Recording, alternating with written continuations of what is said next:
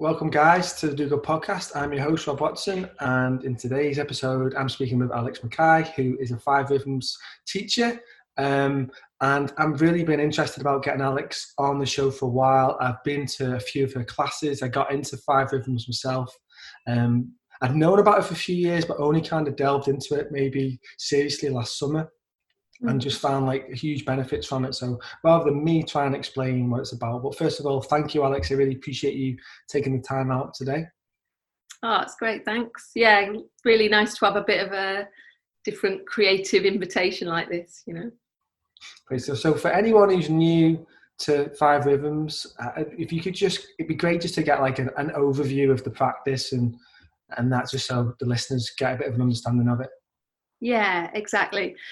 So it's a movement practice or, dance, but it's not any steps to learn, anything like that. It's it kind of follows a natural flow. So there's 5 sections that we move to, and usually it's with music, with really great music. So kind of makes it quite easy and accessible for people to kind of get into it and join in with one thing and then another. So it starts with flowing, and people are finding a way to follow the flow, get into their body, find what is continuous. And some people really love that way of being and they could carry on like that all day. But some people think, oh, I want the next bit now. And then a bit of a beat comes in. And so for some people, that's like a relief, to find the kind of movements where it's the rhythm of staccato, we're moving with the beat, finding some edges, getting a bit funky. And that builds up with a bit of momentum. And the kind of high point of the wave is chaos. So in a lot of culture, our culture, chaos is quite unwelcome. We might not want a big stormy scene to disrupt everything, but it's really great to have a part of the process that is helping us to let go of a bit of stress, shake off some tension, let go of thinking that we know everything. And after that, there's a kind of bit of open space in us. We're not feeling so weighed down. So flow, staccato, chaos, and then it opens up into lyrical, which is less effort, a bit of ease, some bit blissful maybe if you're lucky on a particular day. And then that comes down into stillness. So there's a kind of aliveness in stillness where we might be moving in a very spacious way, it might be more like meditation, and the breath becomes important. And we're moving through those 5 rhythms in that order. Sometimes it could be more than once, or there might be a certain emphasis on one of those rhythms in particular. But that's the practice. We sometimes call it the wave, that we move through that wave together. Beautifully said. Sometimes people, I would say to people, I'm going to a 5 rhythm class, and how what's that? And real intrigue in it. So I'll just basically take what you've said. You can describe it in so many different ways, and it's quite hard to pin it down, which is part of its beauty in a way. Yeah. Oh, the first time I went, I'd heard about it for a few years, and then I went to a class, and it was just, I felt phenomenal, euphoric. And I think there's obviously different times you go depending on what state you're in. But that was just what I needed at that time. And I came out, and I quite like doing physical exercise. And this one, it was quite a warm summer's night. So I came out and I was dripping head to toe. I had a big smile on my face because, and it also it reminds me very much of like when you see kids and you see them running around in the garden and they're just loose and they're free and they're like bouncing on the trampoline and they're rolling around doing cartwheels and then sometimes emotion will come out of them, they'll cry, and then next minute they'll be jumping up and laughing, and they've just moved through a lot of energy. Yeah, I think as adults, we don't associate it with that. We just look at them and think the kids are being kids. And then as we grow up, we put ourselves in these boxes and we live these quite lives which we conform to a lot of things. And then, and I think there's a lot of things get stuck in us then. That's right. There's a real suppression of that joyful, natural way of being that you're describing there that a lot of kids have. Where, we have got a lot of pressure on in various ways, and it can just stop us from being able to let something in the first place, and then express how we feel about it, and then let it go, you know. So instead we're carrying all these things around in us, and they might end up sort of, you know, you can almost see it in people's bodies, weighed down or tense or whatever, and it's like things get stuck there in the body. So sometimes when I'm watching people dancing over weeks or months or years, you can see that what's been there in their physicality start to loosen up and change, and a kind of, you know, a lot more freedom or fluidity come through, you know. Really beautiful to see. Yeah. And you know, I remember when I was first in it, and the good thing about it, there's all ages, all Yeah. sexes, all races. It's not, you know, it's completely open. It's not like, say, I don't know, if you went to a specific dance school, it might be relatively young people in that really are trying to. And what I really like about it as well is there's no competition element to it. It's not like it's not look at me, you know, no one, it's not there about like that kind of feeling. It's just like you can just be you. And it's really refreshing that in this day and Yeah. age. Beautiful. Yeah. I mean, some people kind of have to go through this, a little bit of that self-consciousness at the beginning. They're feeling like, well, what is this? And, you know, how do I look compared to them, or something like that. But as far as I've seen, you know, over a long time of teaching, it doesn't last that long. That self-consciousness, it might come in and out of it, but hopefully you get swept away with the music or with one of the instructions. Just even something as simple as paying attention to one part of the body and seeing how it goes, and you realize that you're not thinking about how you look anymore because you've given your attention to something else. And that's really something, that's one part of the practice that I think is really helpful for us during this lockdown time, that we can realize and remember that we've got a choice as to where we put our attention, you know. So like if we put our attention all the time in finding as many like fear-filled stories as possible, you know, or if we put all our attention on, well, what is there in the fridge, you know, then we're going to be stuck in one of these ways of being. And to just even remember, like in the warm-up, how it is to really give your attention to your head, and then how it feels to move it to the shoulders. Something just as simple as that can remind us, oh, I've got a choice. I can take my attention somewhere else. I can take it to, you know, going out into the garden, or I can take it to clearing some space for myself, something like that. Yeah, I think it feels really important to bring that awareness. Often we're trapped in our heads a lot, Yeah. repetitive thought or patterns, the ego's firing off, all these things that we could be doing, should be doing our day. And it's nice to just bring that awareness into the body and feel into the body. It reminds me, if you come across John Zabit-Zinn, who's I don't think so. right, he's like a Zen teacher, really, meditation teacher, and he does these amazing body scans where you can just. And my wife goes on the Zoom calls now. He does it every day. About 1,000 people tune in and listen to them, and he's just got that really peace awareness to him. But it's always just about bringing yourself back to the Yeah. present moment and bringing yourself into your body. And he'll do these scans, which are from your feet, start from your toes, and it's just bringing that aliveness to the body.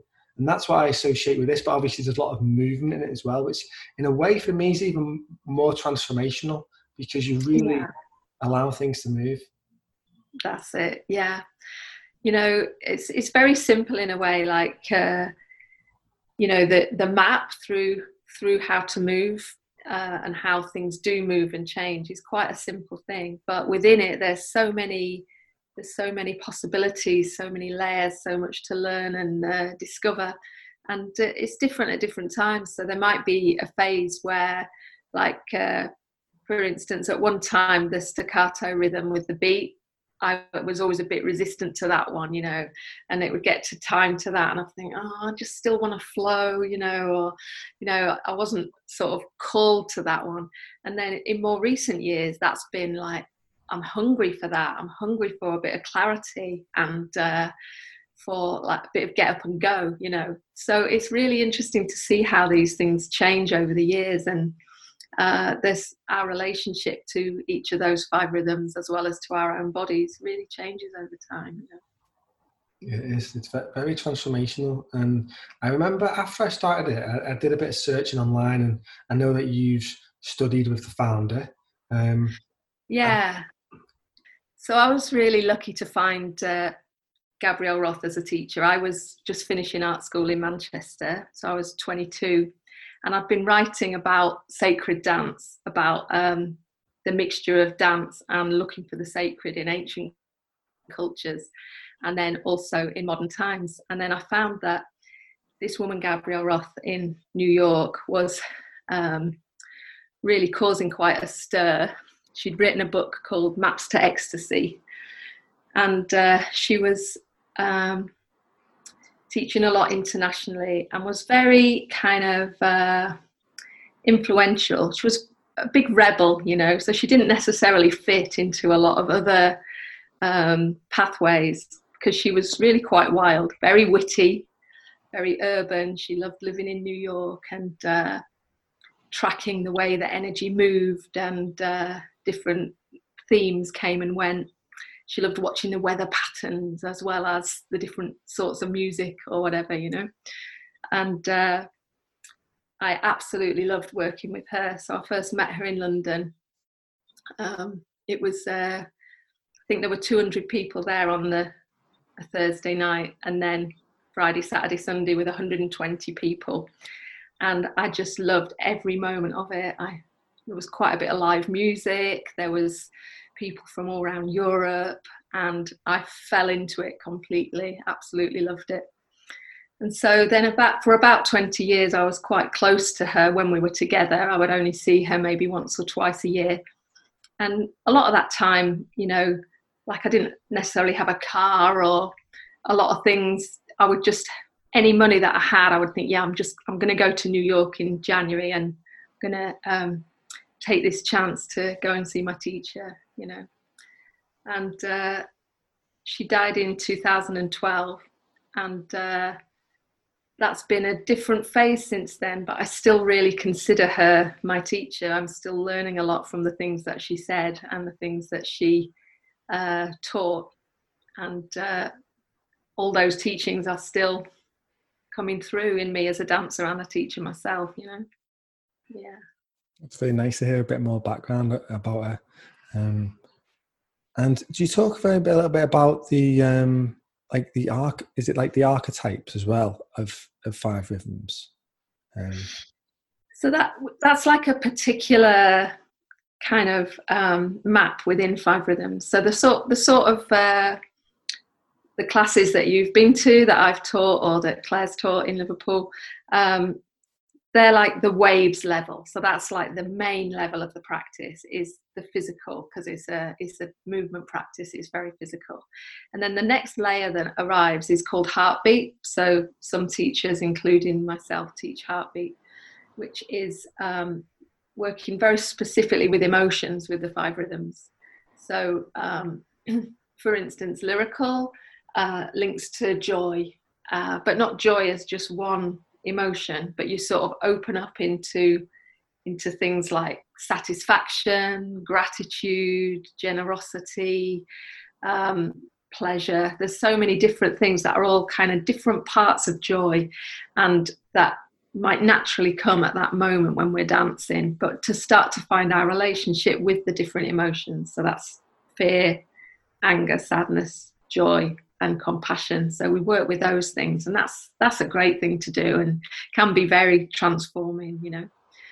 And then there's another layer of the work called cycles, where you look at the cycles of your life. So you see how flowing might link to the birth cycle, like before you were born and when you were a little baby, little child, and whether, if your mother and your family were able to follow your needs and your flow, then you can probably do that quite well in your life. And if for any reason that wasn't the case, then it's going to be harder to know now what it is that you need to eat, when you need to sleep, how to look after yourself. So that physical level really links to early life, you know. And then staccato in a way links to childhood, and when it's like how to have boundaries, how to make friends, say no to things, find out who you are and what the rules are, how to be there in life. And chaos links to adolescence, and in our culture that might go on for quite a while in a way, because, you know, that adolescent phase where we're we're more learning from ourselves rather than our parents and stuff, and we're finding out who we are. That, you know, that sometimes takes a while. So, and the good news is that maybe lyrical can link to maturity, and we can have a whole phase where we find how to love or who to love, you know, and how to offer what we've got to offer to the world. And life can maybe be a bit of a waltz, or, you know, a bit of an easy delight in there. And Gabrielle would see stillness as very connected to the death cycle. Not that death is like a moment, but that there's a whole phase of our lives that we're more in connection to the whole universe and less about the physical and the emotional and stuff. That things start to become, you know, much more spacious and universal and mysterious in a way, so that then it becomes natural to let go of the physical eventually. So this is some different layers, and at the moment there's just very few teachers teach cycles in the Five Rhythms world. And then another one is God, Sex and the Body. So great controversial title, and I'm one of the only 2 teachers at the moment that teach that workshop. So that's the one that is the archetypal workshop. So the idea of that is that we've got our dance practice as our kind of foundation that holds us and helps us to explore all of these things. And we're looking for the feminine and the masculine in all of us, whatever gender we find ourselves in this time around, you know. And we might find light and shadow in that. So Gabrielle very much grew up in the Catholic tradition, and so she named the masculine archetypes as the Father, the Wild Son, and the Holy Spirit. And then she had these 3 feminine ones to put in: the Mother, the Mistress, and the Madonna. So it's not the only map of the archetypes. We could look at all sorts of different, you know, we could look at Greek gods and goddesses, or we could look at fairy tales or whatever. But I've danced this particular way of looking at the archetypes inside us all so many times, and it's been so rich and valuable for me, and I love teaching that workshop. It's so great. So we can kind of go in together and find how the, you know, like how, for instance, the wild son in us, if we haven't got really much of the mistress and the wild son operating in our lives, then they're probably a little bit boring. Do you know what I mean? Like without that presence in our life, things are maybe a little bit too predictable and steady. If they've totally took over our lives, then we've got the opposite problem. You know, life is like a total roller coaster the whole time, and we're tipping over the edge of destruction and excitement all the time. So we're looking for how we can allow the wildness and the fascination of life to be there in us in a way that's a bit more balanced, you know. And the same with all of those archetypes. So the last workshop that I taught before the lockdown came in was in Barcelona. I had 80 people in Barcelona. Had such a fantastic time teaching God, Sex and the Body there with people from lots of different countries. And we had a really kind of healing and transformative few days. Yeah. But I don't know when I'll be able to do this again, obviously. Well, hopefully not too long. Not too long. So you sound like you go all over then to teach. Yeah, so I never used to. I had a lot of years where I taught in Manchester, Liverpool, a bit maybe in Leeds and Sheffield and the countryside around, a little bit into Wales.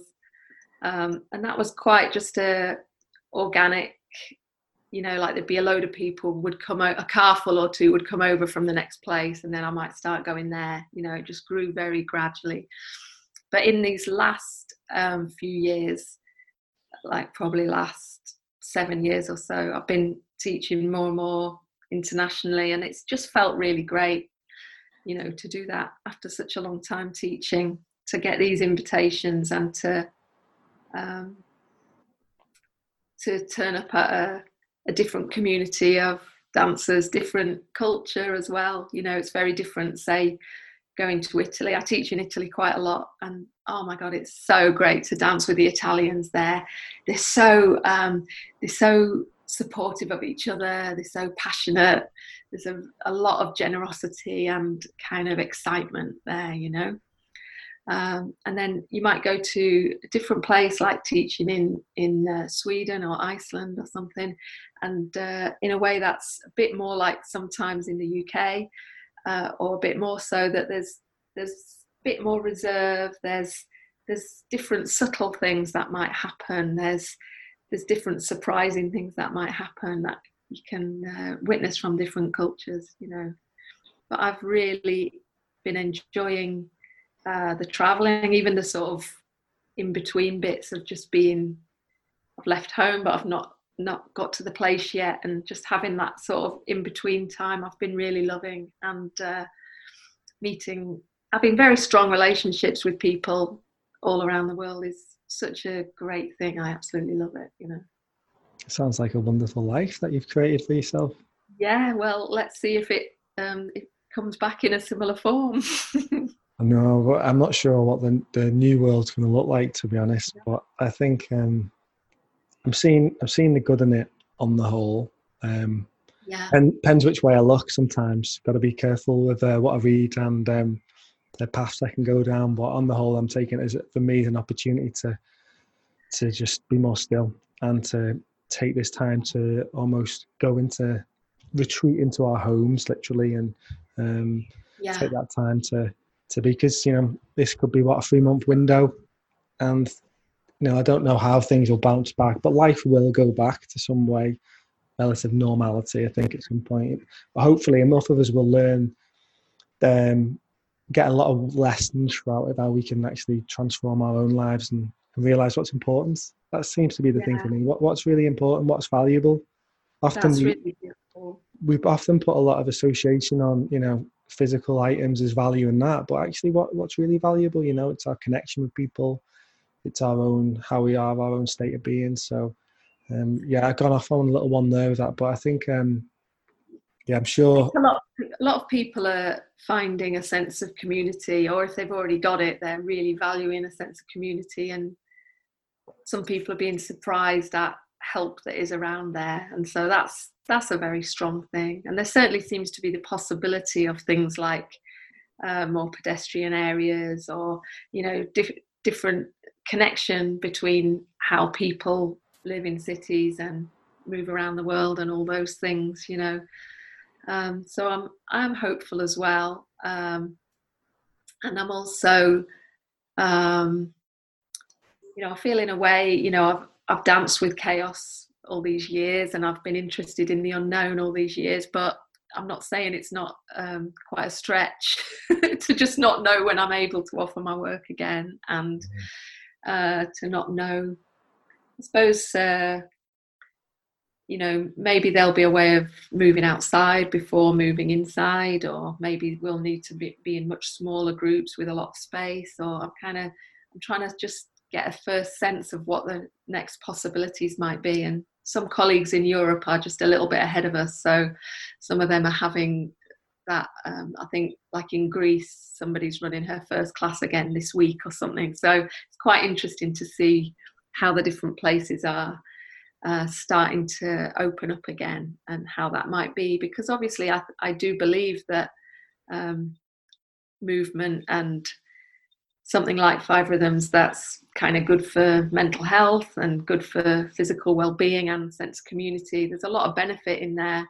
but obviously you've got to weigh that up with the risk of moving with a lot of people in an enclosed space. So we're just looking at what the next possibilities might be, I suppose.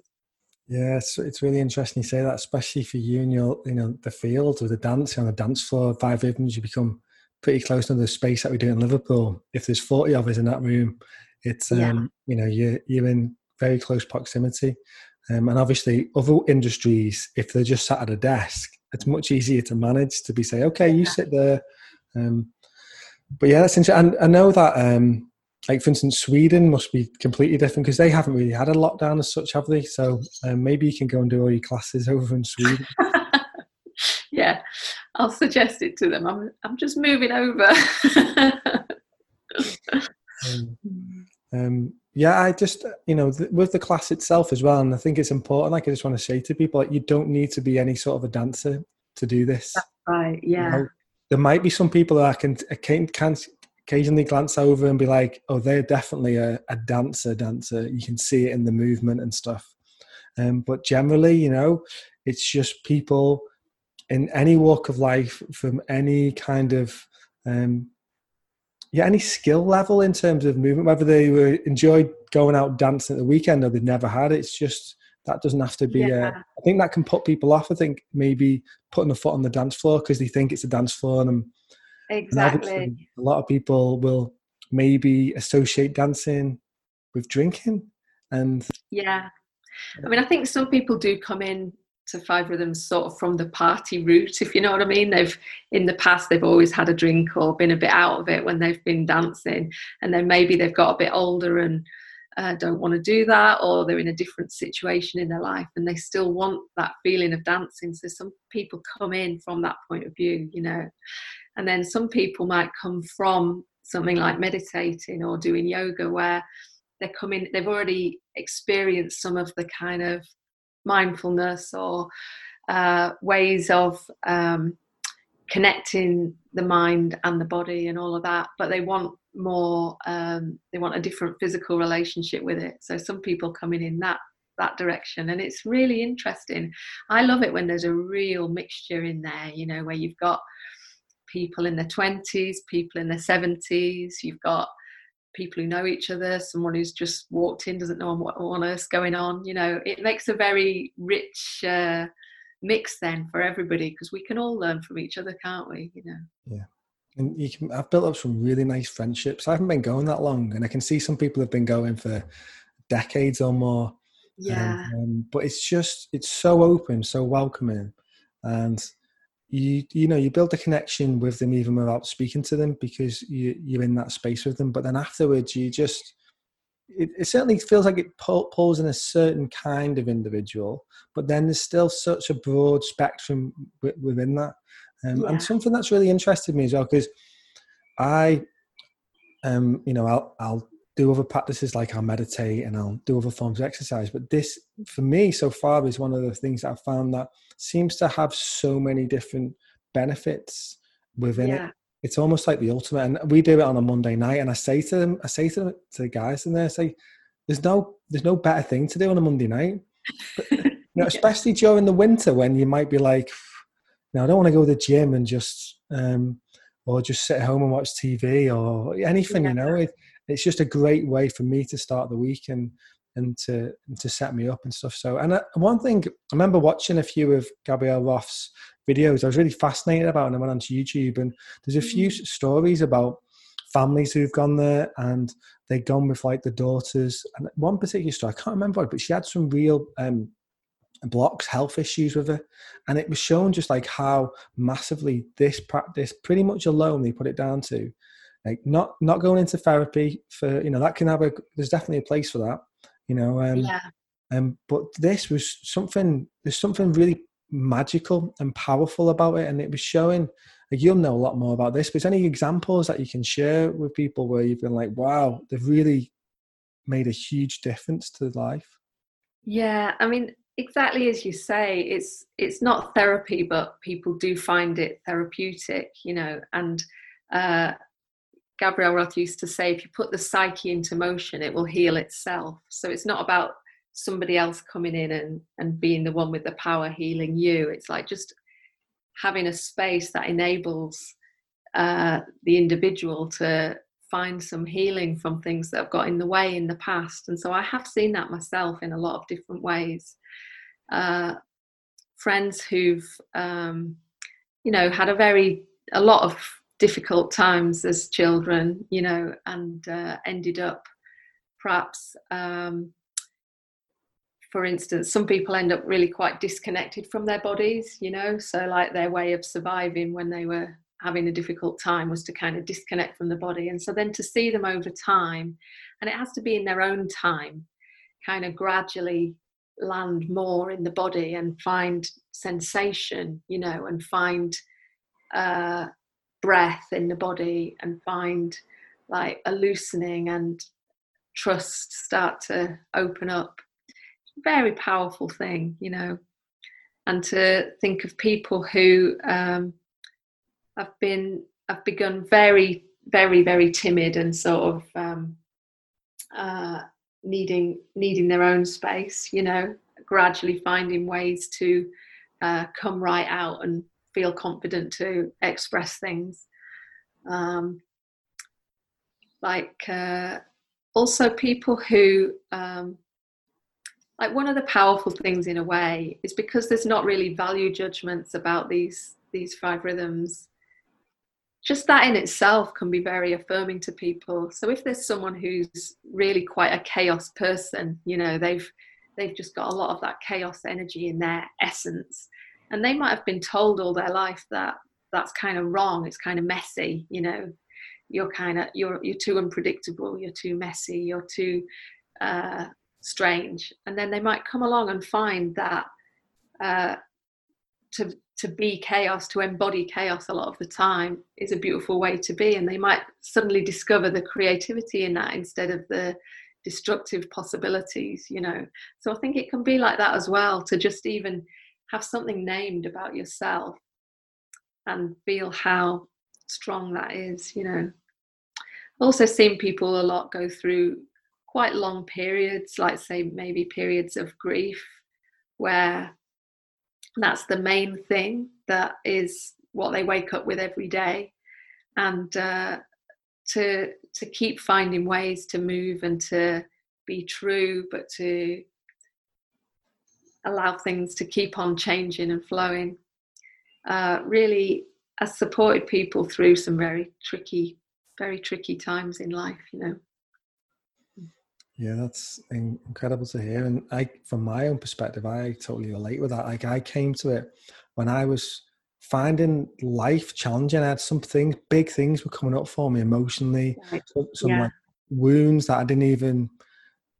I thought I could just deal with, but they just come flared up, and all these insecurities were swirling up in me, and this sense of what's my worth and all this stuff. And it was like, I was like, right, okay, something was pulling me to 5 rhythms, and that's really just really helped in a big way. But, and then also just having a lot of fun doing it. Yeah. I think some stuff can be like, you know, it's going to be helping you, but I'm like, I'm not, like, I never ever think I don't want to go to the class. Yeah. Because you know, there's so many things to get out of it. And one thing that's interesting that comes up for me then, when you were saying about the benefits of it, is around kids and school, and the way I spoke with people quite regularly, really, about the school system, and I know things are changing in some areas and some schools and stuff. But I think the way we teach kids and the way we, particularly kids that are the challenging ones, the ones that can't sit still, like when you're talking about chaos, you know, that. Yeah. And I think a lot of this, when you think about with kids, like every child's got a different way of being. But if we attempt to just say, right, okay, sit down, come in at 9 o'clock, watch someone give you some information which you may not be engaged in. Like, I remember from school, the things that I enjoyed most about school was break time and lunch, pretty much. Yeah. And then I enjoyed art and maths, surprisingly. I love maths and making stuff. But everything else, I didn't really fit in, and I would rebel a lot as well at school. I got into a lot of trouble in my teenage years. And I just think about this, and that someone I spoke to recently, what they're introducing some different things into the curriculum in some schools. And I think how amazing it would be to have something like a 5 rhythms class weekly for kids. You know, it would be so transformational and so empowering for them if they did that once a week for 5 years, from the age of 11 to 16. That would just be amazing. Be quite an experiment, wouldn't it? Yeah. Well, it's interesting. The person I spoke to recently, they piloted their program in one school. Okay. Yeah. And that's kind of like the approach. It's the same with, I think people are trying to introduce mindfulness and meditation into schools. Sometimes it gets piloted away, but yeah, I think I find that just that feeling of that freedom, that's what I get from it, freedom. And when you're in there, wow, do you get some emotions coming up? Like, people who will know about it, but when you go into chaos, wow, some stuff comes up and out. And just to have that freedom to let it come out. Where if you're walking down the street and if you did some of the things that you did in 5 rhythms, you know, someone will be seriously worried about you. Yeah, exactly. I actually did go to a school that had quite a lot of dance in it, and it did really see me through secondary school. So it was Oh, just a comprehensive school. I was in Peterborough in Cambridgeshire, and I picked that school. There was sort of 3 schools within walking distance or whatever of where I lived, and I picked that school because they did a production of The Wall by Pink Floyd as a dance production. wow. I went to see it when I was 10, and I was like, yeah, I'm coming to this school, you know. And in that town, city, in fact, in that city, that was the best space for dance to be performed in, was the theatre workshop in that school. So we would get any visiting dance companies would come to the school and would maybe put a workshop on for the kids as well as their performance. And we had a sort of dance club every week that would mainly begin with improvising things, and then would set it, and then eventually it would be performed. So it was quite different from what we do, but also had some quite similar elements as well. You know, there was, in the improvising part, there was a lot of room for that creativity and different people's ideas to come in, and connection with the music and everything. So I still very much thank my teachers then, the Haywoods, and the, you know, strange way that life aligned that I could have that situation as I went through secondary school. You know, it's definitely something I've seen be a great thing for some young people, you know, to find freedom in it.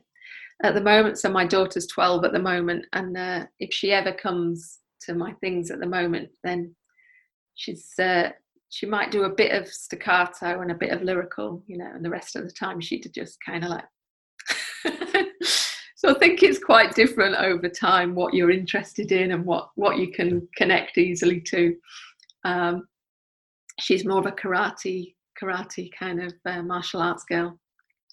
She loves the structure. I think in a way she loves the fact that, you know, nobody's going to come into your space. You know, it's like, now we all do this, and now we're all going to do this, and you know, it's quite interesting that what she craves is quite different from what I craved at that age. So we're always learning from our kids and from other people around us that are not, you know, however close we might be, they're still not quite looking through the same eyes as us, you know. So it's a beautiful thing to be able to see the world in different ways. Yeah. It's definitely a beautiful thing, because often we can get wrapped up in our own thing, thinking, oh, this is what everyone should do. And especially maybe when you're with your family or your kids growing up, you're like, oh, well, this would be great for them. And then, you know, they have different ideas. And like, I'm going to show you, actually, you know, I'm going to go my own way and find my own path. Yeah. But what's interesting, you're talking about that, is like, if that school, when you going back to when you were, you know, a teenager, if that school wasn't available for you, you would have probably had a very different trajectory going forward. Exactly. And I think what's really important is, like, the arts over time have been getting diluted, and there's not less of an importance on them. And I think it's really important. I think maybe that's what might come out of this, is that people will realize once they go back, you know, kids are going to be struggling, you know, particularly teenagers, 15, 16. They just want to be I remember just being with my friends all the time. You know, you go from, I've been in a school with 1,200 people to be in that type of school now, and then go to just being at home with your mum and dad, or just with your mum. That's going to be challenging. Yeah, you're going to know now, because obviously you got with your daughter. So I wonder how this might propel some more, you know, we'll see where it goes. Exactly, yeah. But yeah, anyone who's interested in this and in this kind of practice can, and also it's become really, would you say it's more popular now than ever, 5 Rhythms? Yeah, it's still a bit patchy where it reaches around the world, but it's very popular in a lot of places. And obviously for some people during this global pause, they've been dancing online, and that's really worked for some people. For me, I haven't really found that to be an open door for me. You know, I'm missing the physical connection too much. Whereas for some people, it's just so much better than nothing, that they're really loving it. And there's some people who haven't got any classes or workshops nearby, and who have actually found that this was a way in for them. So there's some people who are discovering Five Rhythms right now in an online way, and that's the way in for them, and that's really suiting them well. So I'm very chuffed about that. So Mark Austin is the teacher in Liverpool and Manchester who's been offering that on Zoom, and there's a lot of other teachers that are offering it as well, all sorts of versions, from like Emma Leach does a silent waves, and then some people are doing, like in Amsterdam, they do a Zoom waves every morning. So it's like very interesting that different people are finding different things that suit them and getting a chance to try things out with different teachers if that, you know, suits them. And then also there's loads of teachers, including me, that have been putting music out on Spotify, on Mixcloud, that people can dance to at home. And excuse me, so I've been really dancing to a lot of different people's Five Rhythms mixes and loving that. That does really work for me, and I've been enjoying putting some music out there as well, and getting little messages back from people saying they've danced to that day and what they like. So it's definitely a lot of different ways of us staying connected to each other. And also I'm hoping that even if we're missing it a lot, that also just shows us that it's something that we do really value, you know, so we'll enjoy it in whichever forms we get to try it again. We'll be valuing that, I'm sure, you know. Yeah, that's definitely one of the things where I think from this prolonged period of, you know, a few months, where you can really work out what you're missing. Because I think there's a difference between missing something and sometimes you just feel like you're getting pushed to do it, or you feel like you should do it. And I would have four things on in a week in the evenings, and I'm like, there's no way that I'm going back doing all four of them.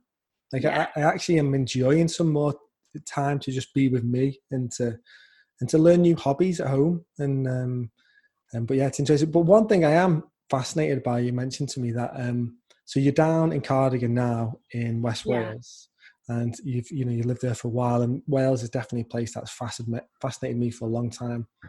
I've been looking to buy a woodland for a while, particularly up in North Wales, get a few acre site and build a cabin on it. I've connected with a few people recently who would be interested in going in and buying the space between us, but it turns out that you've actually been living off grid yourself in the woods with your family for 9 years. That's it, yeah. So my partner Joe, I don't think you've met. He's quite a sort of he's almost like an Iron Age person, you know. He's never happier than by the fire with the stars and a drum. Do you know what I mean? And so when we lived in Lancashire and we were living in a little house and bringing our son up, he was always really wanting to go live on the land somewhere. And at that time, I was the one who was sort of bit resistant to that. I want to be close to my class. I want to, I need to have a little office, whatever, And when we eventually did go, I seemed like the one who went feral. It just sort of really brought out a very beautiful, natural feeling in me that I could enjoy being much more connected to the seasons and the land. So we bought a library truck, one of those like buses that used to be a library that went around different villages. So they're great because they're all insulated and sort of set up in a good way to convert, So at that time, Amy was a baby, 4 months old when we moved into that, and Jake was 9, and we took him out of school. We home educated for a year and a bit. We were travelling around and looking for land to buy, and then found a place to buy near here. And we knew this was a very beautiful area because we've got friends here. And it is, really, West Wales is, you've got the sea, you've got the woods, you've got beautiful rocky outcrops, you've got rivers, you've got mountains, it really is amazing nature here. And so we bought a piece of woodland, about 12 acres of woodland. And we first were there in that vehicle that we'd been travelling around in, and there was a little cabin there that someone had put there, a bit like a shed with like a wood burner in it, and Joe kind of extended it a bit with some windows and put an extra bit of room in here and stuff. And like there's different ways to go with these things. We didn't have planning permission to live there full time, and the planning people were very good with us. They were kind of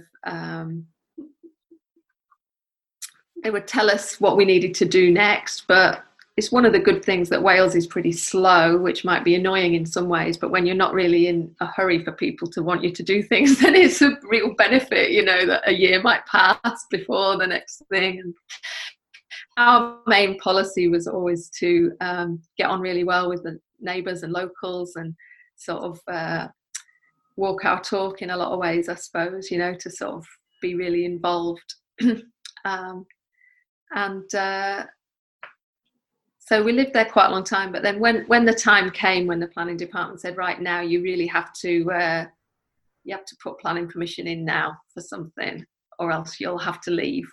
And it just wasn't the right time for us to launch a whole new thing. It was a bit of a grief time for us. Our son was just leaving home, and we'd had a young friend committed suicide who had been to stay with us. And so there was a whole phase, really, there was a few seasons that was more about, letting go and settling and recovering. And it wasn't all about like, right, let's do this big new venture. So it was like, okay, this is the wrong time for us. So let's just sidestep, rent somewhere for a while and see how it goes, But it's still our land, and Joe's spending a lot of time there at the moment, and we're spending some time there in lockdown. It's just very close by. And one of the things about it is, so we didn't have mains water there or electric. So we would bring drinking water in, and we would collect rainwater from the roof, and we had batteries that could charge when we had windmill or panels working or whatever. But it wasn't all about having loads of great tech that would make things work off grid. We were really just using very little, So we'd have candles a lot. It would be like there'd be a general feeling in the culture that all teenagers were just, playing computer games non-stop or whatever. But Jake and his friends would all be sitting around the fire with guitars and drums, and that was the way that they spent their teenage years, really, at our place and some other places nearby. And they had a really great, great teenage time in loads of ways. And by the time they were in bands, they'd put their thousands of hours in, like how to kind of have fun, how to bring the best out of each other, how to play different instruments and all of that, And it certainly has a really strong effect, I think, on you when you haven't got just electric light on all the time and that kind of thing.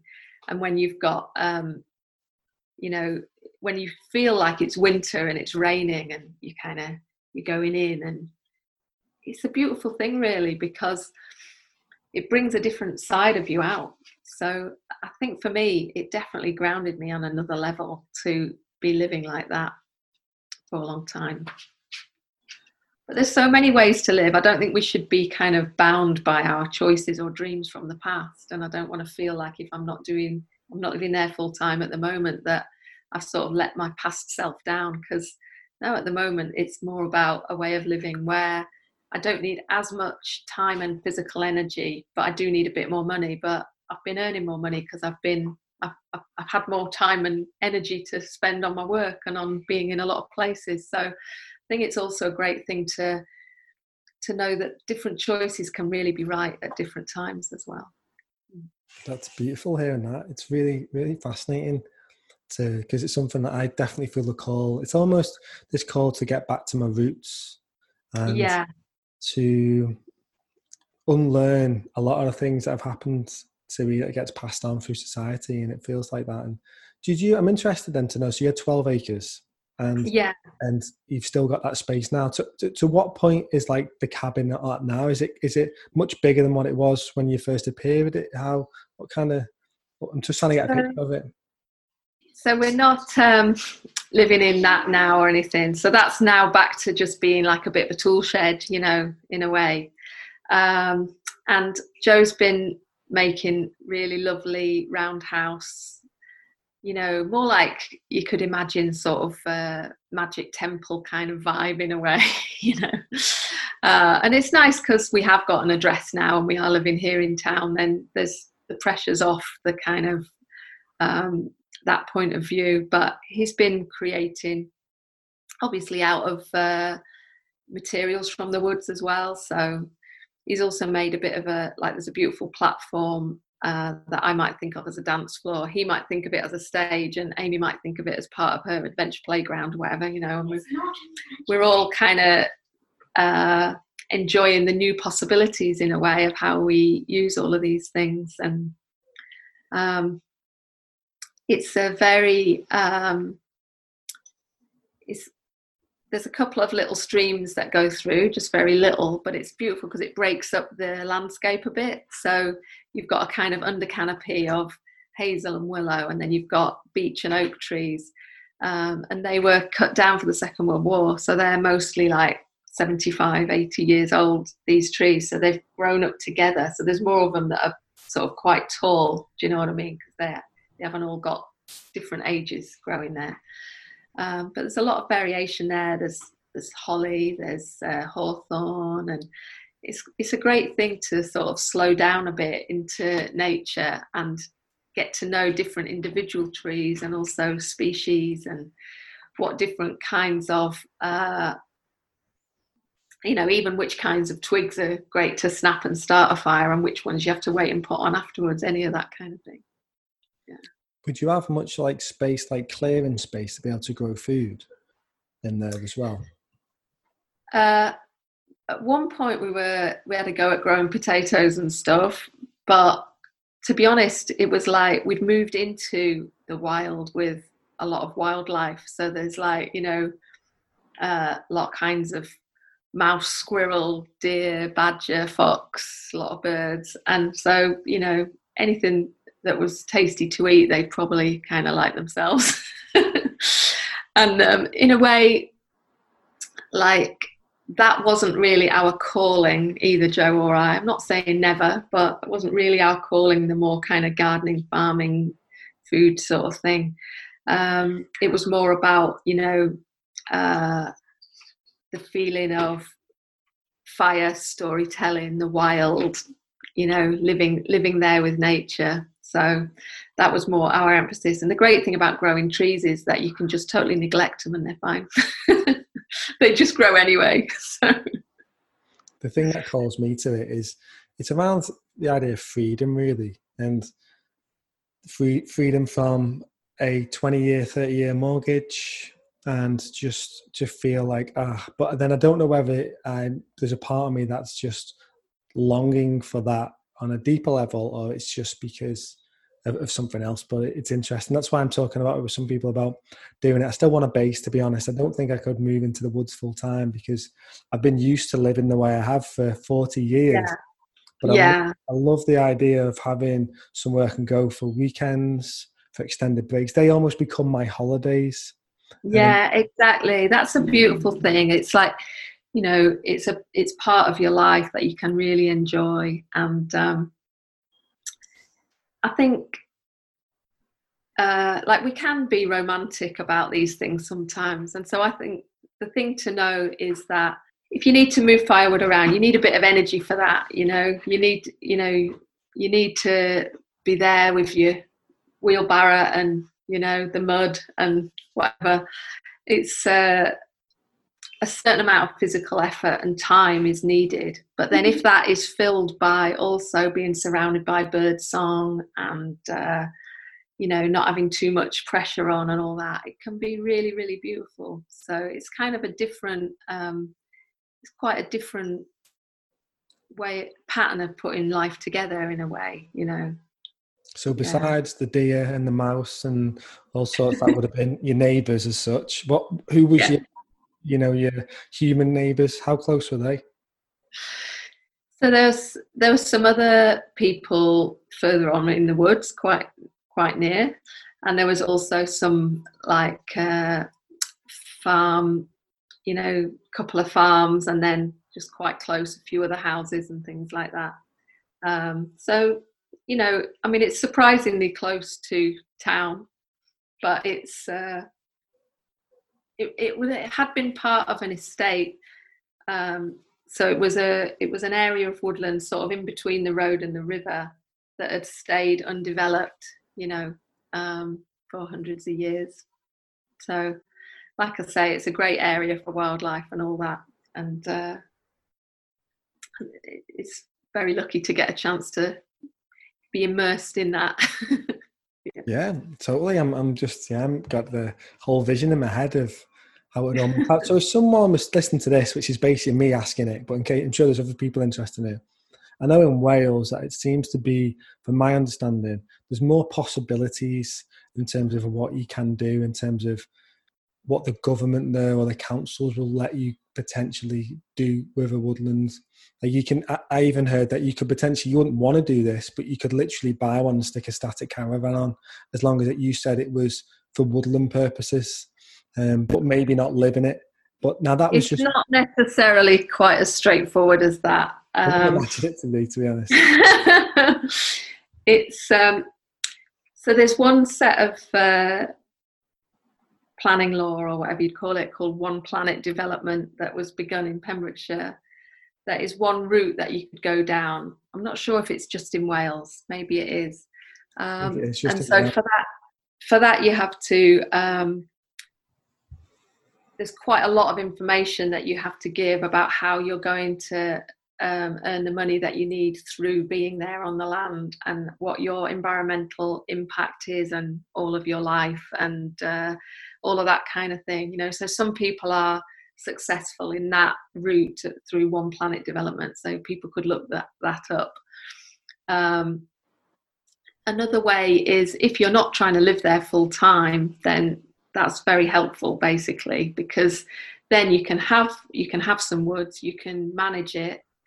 It's quite a helpful grey area that, obviously, to manage woodland you need to be there some of the time, and so it's fine to be there in your, you know, caravan or your tent or your little cabin, depending, you know, and you have to sort of just weigh up the different possibilities, really.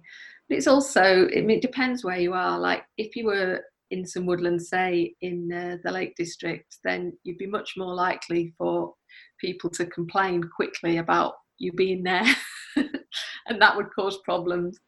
What I think is that if people complain, then official people have to follow it up. So ideally, whatever you do, just do it in such a way that no one complains, is a great way in life in general. Yeah, no big all-night full moon parties. Yeah. Unless all the neighbours are into it. Exactly. Unless everyone else is next to us doing that. No, that's really fascinating and really interesting. And something that ties in with this whole do good theme of my podcast is, I believe you also, you know, volunteer your time at a community charity, you know, helping welcome Syrian refugees into the country. That's it. Yeah, it's that's quite a recent thing in a way, since I have got more time, since I'm not living full time in the woods. So we've got a charity here called Croeso Taifi, which Croeso's welcome in Welsh. So it's community sponsorship for refugees, and there's community sponsorship schemes in quite a lot of places, which is so brilliant, because it means that a circle of people get together and between them help to put in place what's needed to welcome a family. And then the Home Office are really happy to allocate a family to that place and into that circle of support, instead of the Home Office bringing a family to where maybe there's no support or no welcome for them, you know. So in a lot of ways, I think it's a really great way to do it. So I'd seen a message that they wanted some more local friends for a second Syrian family in Cardigan, and I thought, yeah, I could be a friend, you know. And also I like the welcome thing, you know. I thought, yeah, I want I want them to feel welcome here, and I also want to feel kind of welcome and grounded in the place that I'm choosing to live as well. So with that second family that came, I've been babysitting for the little children while their parents are learning English. And so the children now are 2, 4 and 6. They're a lot younger than my kids, who are 21 and 12, celebrity appearance there. So that's been really great for me to spend time with the little children and to feel like I'm connected with that. And the mum, Ines, is she's writing a recipe book. So part of her learning English, we came up with this project that she's writing a recipe book and illustrating it. So I've been helping a bit with the illustrations, and her and her husband just made a lovely feast for some the staff at a local care home, and delivered it round as a thank you to all the key workers during this coronavirus time. And that was a really lovely kind of good news story here locally, because it's during Ramadan, so they're not even eating for the day, but they'd cooked this beautiful feast garnished with all toasted almonds and, delivered to everybody. And the staff were really, really happy about. And so then I'm the coordinator then for the third team to bring a third family locally, because another charity got in touch and had heard about how well the scheme was working here and had offered us the whole money to settle a third family here. So that was very unexpected and great thing. So I've just got a great team together, and we got a place for them to live, and we got everything in place and a yes from the Home Office. And then unfortunately, obviously, all refugee flights are stopped as long as everything else. So everything's on hold at the moment, but there's a little bit of my heart that's kind of with this family we hadn't actually been allocated a specific family, but most of the families that would fit into this category are in a refugee camp at the moment in Lebanon, and are waiting, really hoping for a new life and a welcome somewhere. So I'm hoping that they can come in a while.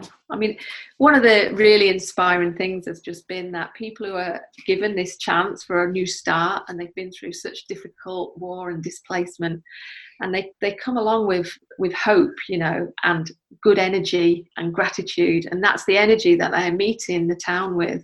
So they're getting such a good it's such a good exchange. It's very different from somebody who's arriving just feeling like they've had a worse time than anyone else or something like that. They're coming and they've got all this great energy to share, so I think we really benefit from their presence here. And it's really not a very multicultural area here. It's mainly kind of retired English people and Welsh speaking farming families and some kind of alternative families that have all been here for quite a while, and that's the main mix. Not very different cultures, but then a few that are coming through now really add, I think, to the overall mix. It's a great thing to be involved with. Well, it's really inspiring, and just hearing that story and telling about the Syrian family making all the meals and stuff, and what an amazing way to just integrate yourself into it. And I think some people, the way things might get portrayed through the media, there can be resistance to it and welcoming in, but we're all human, and we all have the same emotions and feelings, and it can really help for, particularly say in your place in Welsh people, to just have a bit more empathy and compassion to, like when you said that there was a family who were there, in a refugee camp, waiting to come. They could have been here 2-3 months ago, and you think whatever we're going through pales, compared to that, and they're just in limbo, they're in a life thinking, when's my life going to start again, and in really challenging situations. Yeah. So maybe we can all relate to that bit more now, I know it's so true, isn't it? I think that's one thing that's come from all this, is that we're all realizing just how connected we are, and how we say about stuff in the past. I say this many times on this podcast and stuff. You might see something happening. Say there's a big tidal storm or something in a different country, and there's lots of people rehomed, and lots of people lose their life. Just because you see it on news, you can have empathy, but you know, how much can you actually feel it? But now, on some level, all 7.7 billion of us are pretty much feeling some sort of effect from this, and from that can be the shift, that can be the wake up call for a lot of us. Yeah.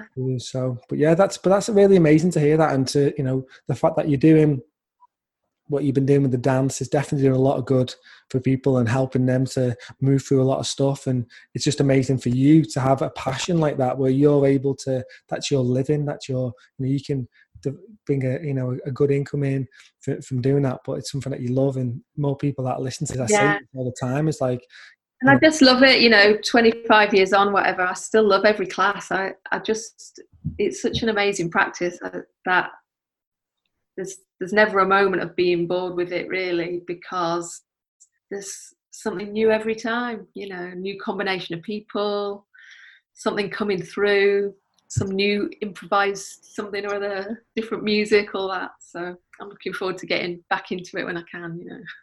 Yeah, you must definitely. Like, even me, who's only been in it for about 6 months, I'm craving to get back on the Monday nights. And I remember we did, I think it was a winter solstice one in Manchester, which I went to for yours, and that was the best thing one of the best things I've ever done, to be honest, in terms of like, so incredible. So I'm excited for that. One thing I would like to ask you, so I asked this all my guests, is those, you know, you're doing good in the world. What advice would you give to other people that are looking to go out and do their own bit of good in the world? I would say find something that really feels like it's already open for you. So you don't have to bang against a door that's closed and, you know, try and find the hardest way. What's already open for you? What do you love? What do you already value in your life or already enjoy in your life? That is something that you can say yes to in a bigger way, and you know, follow what happens as you open that. I like that a lot. That's great. So if people want to connect with you in some way, what's the best way to do it? And also, if someone is in a different part of the country or a different part of the world and they're interested in Five Rhythms, how can they find out about that? Yeah, good question. So you can look on fiverhythms.com. That should take you to worldwide classes and workshops and inspiration. And Gabrielle Roth used to call me Raven Sister, so I've kind of gone with that. So my website's alexravensister.com, and on Facebook I've got what have I got? Maybe I've got Five Rhythms with Alex Mackay, but I'm Alex Raven Sister on Instagram and on Mixcloud and all that. So if you're looking for me, you can put Alex Raven Sister, you probably find it. Or, you know, I'm sure you can follow through Five Rhythms. We often write it with the number 5, but I'm sure you find it either way. So, you know, and it's just one way amongst many, but it's a very accessible way, I think, for a lot of people to step into their own creativity and change. So hope some more people get inspired to give it a go. Yeah, I'm sure. And thanks, Rob. Thanks very much for the invitation. No, you're absolutely welcome. It's nice to. I've been doing a lot more interviews on the lockdown. I think it's just an opportunity for me to just talk to people. Yeah. But no, thank you, Alex. Really appreciate you being on the show today. There is today's episode wrapped up with Alex. As you can tell from the episode, I'm someone who's been interested in this and found the real benefits in dance and movement and the power behind it. So I'm not really going to say any more besides that, because you can probably tell my enthusiasm about it in the episode. If you want to check it out, I'll include the show notes on my website, so you can find out more about Alex, you can find out a little bit more about Five Rhythms, and go from there, really. And if you've enjoyed this podcast, please share it with a friend. That'd be amazing. And if you're watching it on YouTube, please again subscribe, and you can hit that little bell button so you can get updates when new videos are about, so you don't need to worry about when missing one. And yeah, thank you guys, really enjoyed chatting with Alex, and hope you did too. So until next time, have a good one.